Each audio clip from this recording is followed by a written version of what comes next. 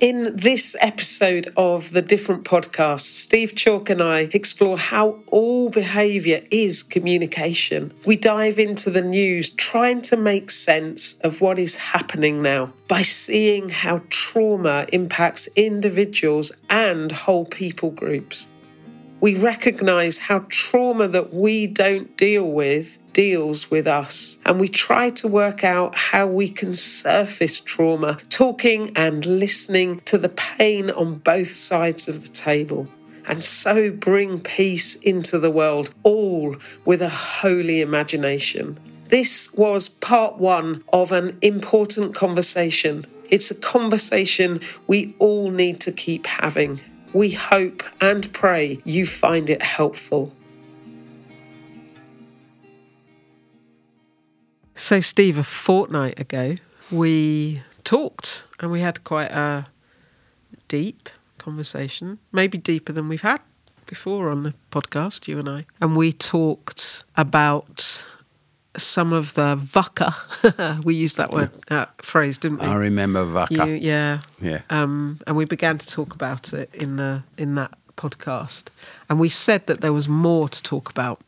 So I just wanted to kind of begin our conversation today with reference to a film that I've just seen recently called The Old Oak. You haven't seen it yet, have you? No, I've not. Oh, you must go and see it. And it's Ken Loach's most recent film. And it's an incredible film. Why is it called The Old Oak? So it's based around a pub called the Old Oak in a old mining village.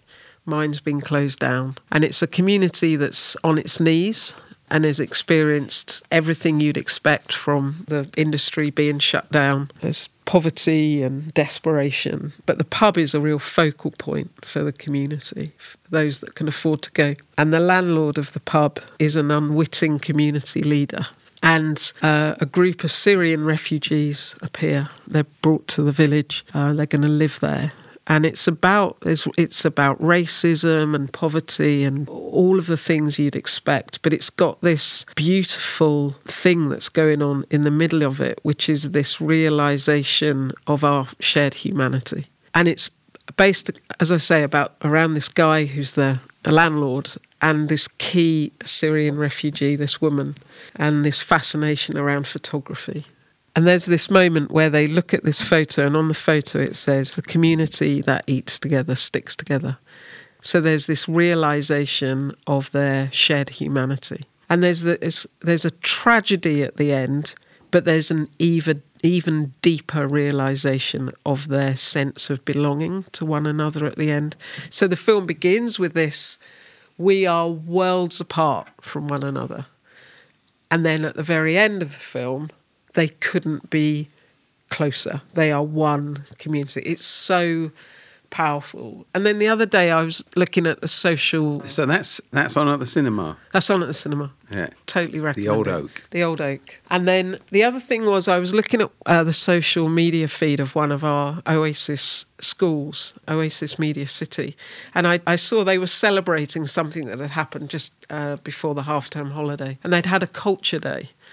So at this one of our schools, really diverse, beautifully diverse, and everyone had come into school dressed in their cultural attire, and they had flags, and the teachers were all dressed up, the students were all dressed up, and they'd made this little film and they'd put it on social media and they'd posted pictures, and it was fantastic. It was just glorious, and the young people were loving it. You could see they were just loving seeing one another and celebrating, realising we're different but we're one. Yeah. So, and it was just this beautiful thing. And I'm so conscious of how profoundly difficult things are with, what we were talking about with Israel and Hamas, Israel, Palestine, and yet there's this truth underneath everything that we belong to each other.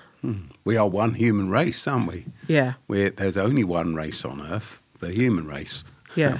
We're either going to win together or lose because we don't recognise that. So how do we do more of that? How do we win more?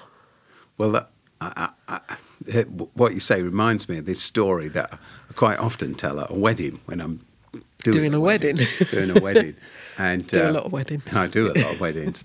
And it's about Californian redwood trees, which are one of the oldest species on Earth. They've been on Earth, Californian redwoods, for about 240 million years. No way. 240 million years. Yeah. The dinosaurs didn't die out until about 65 million years ago. Wow. That's when the big meteor asteroid hit Earth. I always get asteroids and meteorites huddled up. Whatever. It was a whopper, those things that, wasn't it? that landed. Yeah. And, when it hit Earth, it caused darkness, night, because of the dust that went up into the atmosphere for several years. It set up earthquakes and tsunamis that went on for months and months and months. Everything died, but the Californian redwoods survived it all. Incredible. Absolutely extraordinary. And these trees, as you probably know, are massive. Yeah. An adult redwood grows to well over 300 feet, 350 feet high. That's like twice the height of Nelson's Column. That's mad. That is, yeah. That is a tall tree, and they will live individually for about 2,000 years. Wow. So they've survived ice ages, and they've survived hurricanes and tornadoes and storms and floods, and they've made their way through searing heat. So the thing is, how have they done this? How have they survived? Added to which, here's the astonishing thing, their roots, 350 feet tall, their root system is around 6 to a maximum of 12 feet deep. 350 feet tall, weighing on average 500 tons each, and roots that are just 6 feet to 12 feet deep in the soil that can be awash with water or whatever it might be. So how have they survived? And they've survived because, though their roots are very shallow, their roots are extraordinarily wide. They reach out 100 feet on both sides, and they're intertwined. So that when you look at a redwood forest, you're actually looking at lots of different individual trees that are totally interrelated and connected and dependent on one another. Wow. They don't fall because they're locked together. It's their togetherness, their interconnectedness, their interdependency that makes them strong. And it strikes me that what we've done as a human race is abandon that, but to stand strong, to move forward, we need to recognise we are one race, back to where we stand together. A poet, because of my half-Indianness, a poet, writer, philosopher, etc., extraordinaire, polymath, is someone called Tagore. I don't know if you've heard it. No, he lived the best part of 100 years ago, won a Nobel Peace Prize, visited this country, all sorts of things, Rabindranath Tagore. And Tagore's writings are, now I've mentioned his name to you, you'll look him up. So he talked about when he came from India to here, he became celebrated here, but he saw what he called the individualism of the West. Right. And he talked about the fact that individualism alienates us. This is what he said. It disconnects us, our individualism. And then he said, so in our very desire to be individualistic and make our mark, we hollow ourselves out and we limit ourselves. And then he said, togetherness and dependency and interconnectedness isn't the enemy of individualism. It creates the opportunity for the individual to shine. Yeah. It creates the opportunity. But when we're all competitive, we're all reduced, we're all hollowed out, and we all struggle. So we should always be asking, who am I connected to? Who am I connected to? Yeah. Who am I reliant upon? Yeah. Because that's what makes us shine. Yeah. But our desire to be our own person limits us in the end. And you can see how that's so true, isn't it? Yeah. It really works against us. And he said, the funny thing is, when you're all trying to be individual, you all end up in total conformity because you're all trying to outbid one another at being one another rather than being set free by the others in your group to be yourself. And as I've listened to Gore's teaching and understand it, it always reminds me of that quote. I can never find out who said it first, but it's claimed by lots of people. A person wrapped up in themselves makes a very small parcel. Mm. And I always think to myself, if only I can learn that. Yeah. If only we can learn it as Oasis, as teams within Oasis, if only we can learn it in towns and cities and our counties, or as a nation, or as the United Kingdom. Yeah. Yeah. If only we can learn that globally, it's our only way of surviving, let alone thriving. Yeah. It's so important and intrinsic to who we are as people. It's that whole spiral dynamics thing, Steve, isn't it? Which is that realization of our belonging to one another. And so anything that stops us moving towards that, it feels like a grief. It feels like this doesn't feel right. Yeah. This, like, we feel it. We feel it as communities, just as we feel it as individuals. If there's separation, don't we? It's not. I've got a friend whose wife died quite recently, and she used to joke with him because she knew she was dying that he'd soon be off and find another younger model. That's what she used to say. And I spent quite a lot of time with him just recently, and he was laughing about that. And then he said to me, he said, Steve, it's impossible. He said, because our lives were so interconnected. And he talked to me in real down-to-earth ways in which they were interconnected and both utterly reliant on one another. They'd been married for over half a century and they'd become intertwined, truly intertwined. Yeah. And then he showed me that what he'd done is he'd taken her wedding ring and his wedding ring and he'd had them both melted down and made into a bigger wedding ring. Love it. Because he said that for him was a symbol of what had become. So he said, it's utterly impossible for me to contemplate. He said, I'm struggling hard enough as it is to reorientate to life without her. But I'm still leaning on her all the time. I know what she said. Don't do that. Do this. So I'm listening to her wisdom. That interconnectedness is an extraordinary thing, isn't it? Yeah, absolutely. And I think getting ourselves to the place of not just knowing that in our heads, but acting on that. I was in a meeting the other day, and I was just working with a team of staff, and we were talking about inclusion actually. And this member of staff, she's called Dottie, and she just said to me that she realises that being a cheerleader for inclusion is not the same thing as creating inclusion. And I thought that was such a smart observation to make, that it's very easy, isn't it, to even believe that this stuff is the right way to be.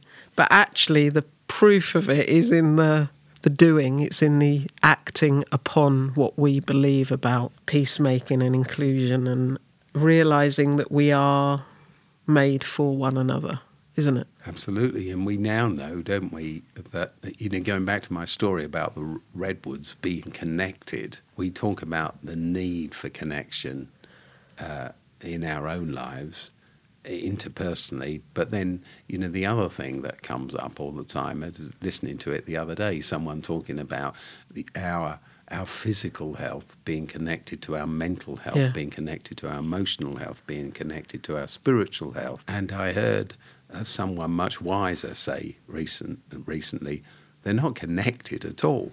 They are one and the same thing. Yeah. They're one and the same thing. We either thrive or we don't thrive. We've got to give up this rather disconnected way of talking about being connected and understand that we're so connected there can't be a gap between the two. And you think about the way in which that works out, even in this present global crisis that we are struggling with the Middle East. What's happened emotionally in people's lives changes the way they are mentally or physically in a relationship or lack of it. The whole thing is connected. Yeah. We are connected. Yeah. So in our communities, right now in our communities, I mean, this is our work day in, day out, Steve, isn't it? But there are things that we, in our communities, we must expend our energy on, aren't there? In realising that this is the truth, that we belong to one another. And that's why I think I was so impacted just seeing that film, The Old Oak, again, because it's like, yeah, we know that that's what's true, and we need to do the work that gets us there. And it's not an easy path. The path to creating belonging and community and inclusion and peace is not the easy route, but it is the right route. Yeah, and the necessary route. I probably said this before on one of our podcasts because I say it so often. I say it to myself, but I say it to everyone I meet, and it's simply this. The only thing tougher than belonging to community is not belonging to community, being part of a community. I don't think you've said that before. Right. It's so true. It's not easy to be part of a community, but it's harder in the end if you're not part of a community. And the other thing I've learned, me in my own journey, I'm not talking about anyone else, is the very moment you don't think you need community, that's the moment you most need community. It's like the person who feels least that they need to go back into the office after COVID is the person who most needs to do that because to be with others humanises us and actually creates the support that we will need in the end. No man is an island, as John Donne said, but it's true of women as well. It's true of us all, isn't it? None of us are an island. You know, we're all part of the continent, as he put it in his wonderful poem. We're all part of that continent. So I need to belong to a community at the very moment I don't think I need to belong to community, because when I do need others, they won't be there unless I've invested. Yeah. And as I invest, I always gain. The path to peace, the path to inclusion, the path to community is a flipping hard one. It's an incredible struggle. Isn't it? It really is. And it's very easy. Over my years, I've found it's very easy to walk away from. It's very easy for me to say, I'm too tired. It's very easy for me to say, I can't make that extra bit of effort. Yeah. I'll leave it to someone else. It's very easy for me to say, when I'm in a social gathering, I'll just stick in my corner. I won't cross the room. I won't begin that conversation. But my life lesson is that leads you nowhere. I've observed that in you, Steve, over the years, how you make the move towards people. And I'm just reflecting on the previous episode of what it takes, therefore, of a person to make that first move and say, this has to stop. This has to change. We can't go on like this. I think it takes courage. Again, as we were saying last time, the things that we encounter, or at least I encounter as an individual, I think apply at a macro level. I worked for the United Nations, as you know, for 8 years of my life as special advisor to them, which, by the way, always sounds a lot flashier than it actually was. If it was, I know.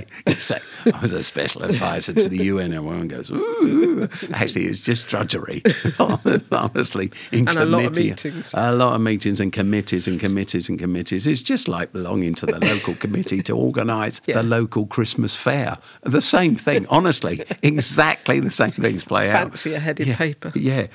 Anyway, I forgot why I was telling you that now. I said, at whatever level you encounter this, whether it's within your family, in your local community, going next door to your neighbour, beginning a conversation, or whether it's at that level I've just been talking about, it's just as hard, it's just as awkward, but it's just as fulfilling to cross the bridge, to cross the divide, to go first. Every relationship needs someone to go first. And the number of things, honestly, that I can think of that have happened in my life because I overcame my fear. I overcame, my shyness. I overcame the fact that I felt I got nothing to bring. And I just took a chance on it, knowing that that's what really matters and that's what really counts. Yeah. Oasis has grown. We run schools, we run all sorts of things around the country, and it's churches. It's just doing that thing. But there's a massive thing happening in that moment, Steve, which is the laying down of an agenda, isn't it? And I think when we're talking about peacemaking, you have to lay down your power. You just have to say the ending has to be different, because the ending we're heading towards right now is futile. As we were saying last time, it's an endless cycle. So yes, you reach out. But in the reaching out, you've made a choice, which is I'm laying down whatever it is that I'm in this for. I'm choosing for something to be different, which gets us back to that very brief mention we made last time about holy imagination, isn't it? And for me, I think the following of Jesus bit for me always invites me into that space of how could this be different? Yes, it is that imagination, isn't it? Yeah. And it's say, if I go for this, what could be? If I open up this relationship, if I try and give myself to this, what could be? I might get rebuffed. I might be laughed at. I might be rejected. I did it this afternoon, actually. I wrote a little text to somebody I've not spoken to for a long time, not because I've fallen out with them, but it's someone who's really quite important. I think they're a lot smarter than I am. All the rest of it. And I thought I'll just text them because I think there's something that we might be able to do together. And even as I was pressing send on the text, I was thinking, it's a woman. She'll probably think, oh no, not him! So it's a dangerous thing to do, and it's a hard thing to do. But I can imagine something happening. Actually, where we sat recording this is in the building, which is a secondary school. We're actually in a drama studio. We're in a drama studio, which we've chosen because of the great acoustics in the drama studio. But this drama studio in a school in central London, Oasis Academy South Bank, next to Oasis Church Waterloo. Well, actually, they're all intertwined in terms of the facilities and the premises and all that kind of stuff. Well, the the truth about what this all here is a long, long time ago, in about the year 2000. Well, I remember talking to you about it. Absolutely. I said, I said, Jill, I'm going to go out at lunchtime. We had some offices elsewhere. And I said, I'm going to hunt for a church which I could lead, a church with no one in it, because they're the only types that would let me lead them. People who got, that who just got no one else to lead. And remember, I used to go looking all the time. And then I found this church building here, which is called Christ Church and Hupton Chapel, which is in Waterloo. And then what happened was I had to go away, and I was speaking at a big conference, which is called Spring Harvest. You'll know about it. And it happens in more than one place. And for 1 week, I was speaking in Skegness, which is one place they hold it. And the next week, I was speaking in Minehead, And anyway, in Skegness, or perhaps it was the other way around, I can't remember. But anyway, they got, on the site where I was, there was an outbreak of norovirus. I remember. Yeah. And so the team that I was part of said, Steve, you've got to go home because there's a 48-hour window when you might get this quarantine window. And I was actually leading the whole thing on the other side. I was the person who was supposed to be in charge of everything happening, somehow responsible for everything happening. So they sent me away 48 hours early, do you see? And so they sent me home. And I thought, well, what can I do? You know, what can I do? I've got these 48 hours where I could get the norovirus and all the rest of it. Yeah.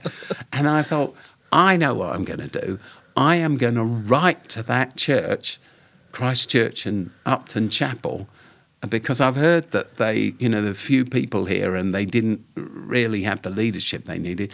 So I spent the time I've been given, writing this letter. Yeah. And then the 48 hours passed and I was driving off to, it must have been to go to Skegness because I was driving through central London. Yeah.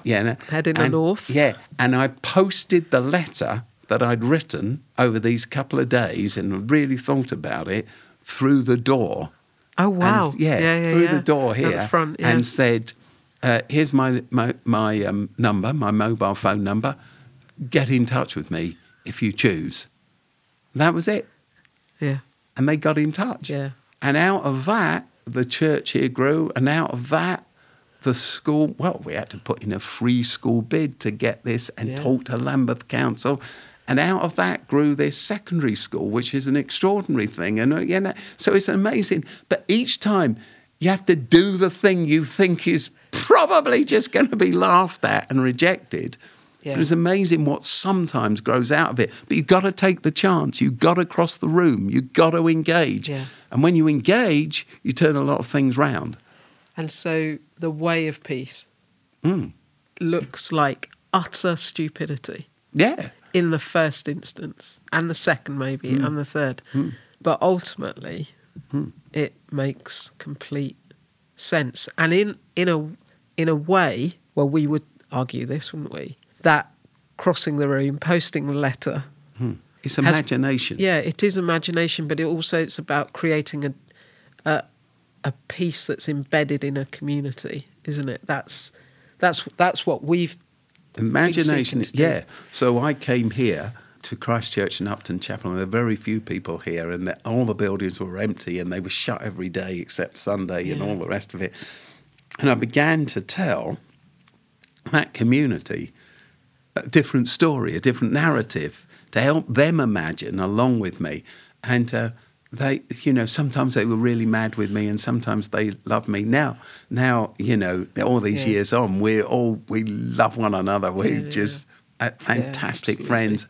Sadly, some of them have died along the way, and I've taken their funerals, but I've taken the marriages of their sons and daughters and all the rest of it. It's been wonderful. But anyway, what I did was when I first came, I articulated to them a story.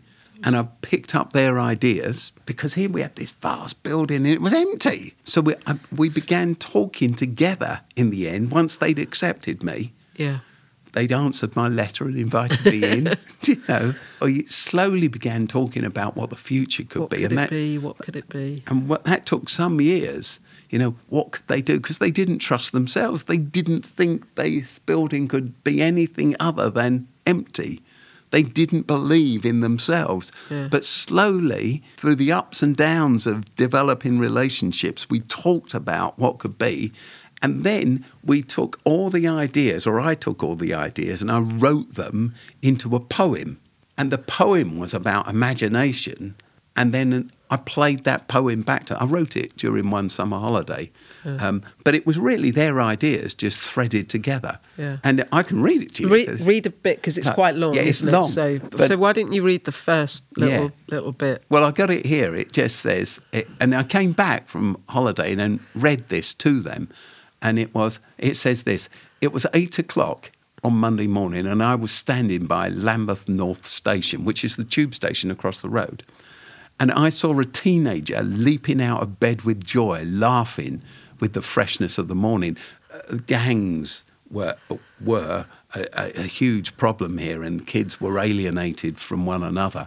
And I saw elderly ladies skipping down Kennington Road. That's the road that goes past. And I saw children paddling in the River Thames. And I saw a football match in Kennington Park where teams were mixed people from every people group, asylum seekers and taxi drivers, police officers and prisoners, pensioners and politicians, people of every race and class playing together and laughing in the sun. And I saw a street party where people were eating and dancing because there was hope again. That's the first stanza, and then it goes on. But the funny thing is, all of those things have happened. Yeah. I mean, absolutely every single one. And they will keep happening, right? Yeah. Yeah, it's extraordinary. Do you know, we've run street parties. Remember when we closed Lower Marsh and we run it all endless and had hundreds of people, hundreds and hundreds, some thousands of people through some Christmas events dinner with our Christmas dinner producer. With Peter, Christmas the amazing chef. Those Christmas dinners are extraordinary. But the community here has grown and teenagers have come in, and we sit inside the secondary school that didn't exist, which has offered hope to so many young people that they deserve. They made it. I remember sitting with one young man on the day he opened his A-level results. And I'd known him for a very long time because I've worked in the community for a long time. And he collapsed in this chair. You know, because he got great A-level results. And he collapsed in this chair. And I sat next to him, I put my arm around him, and he said, "What does this mean?" Oh, bless him. What does this mean? Well, he's poor and he's black. And I said, what it means is this.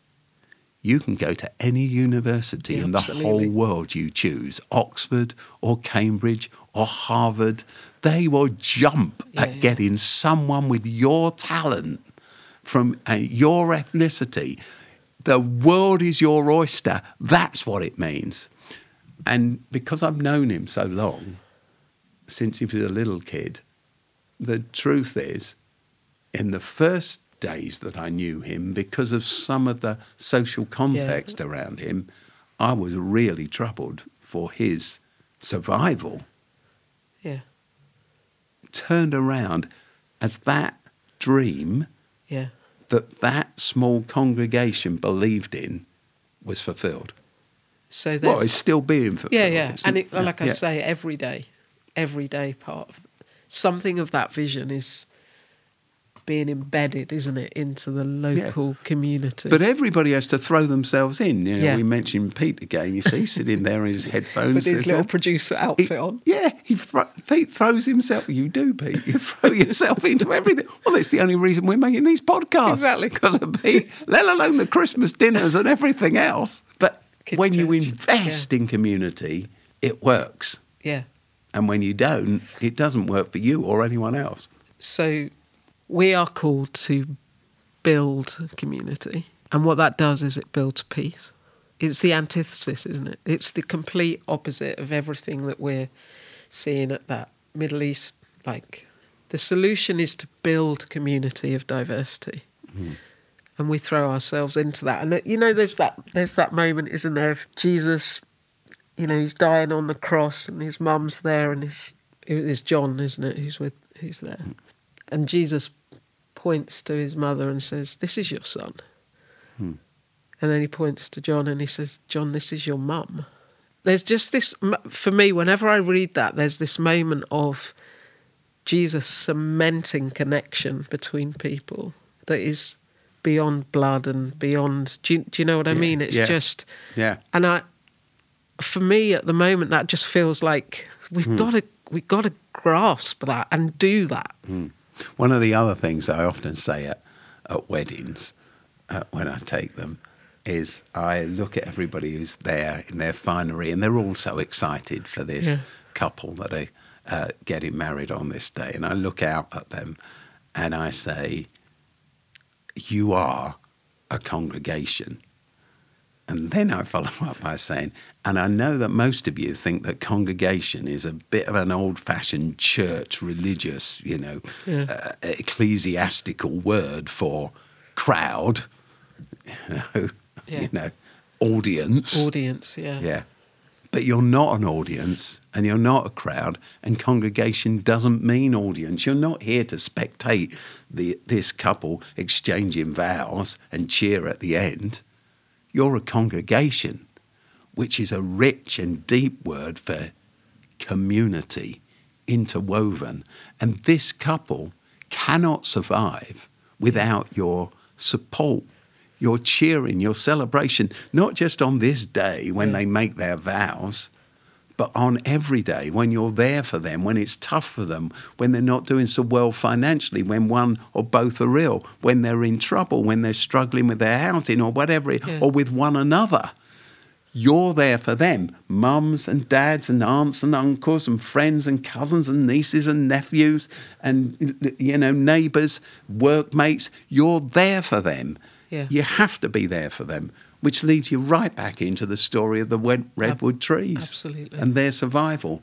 That is what marriage is. By the way, that's why I am such a champion of same-sex marriages, and marry women to women and men to men as I marry men to women, because I believe in marriage and I believe in community, and I think it's an awful crime that we shut anyone out of that wonderful basic of building community. Yeah.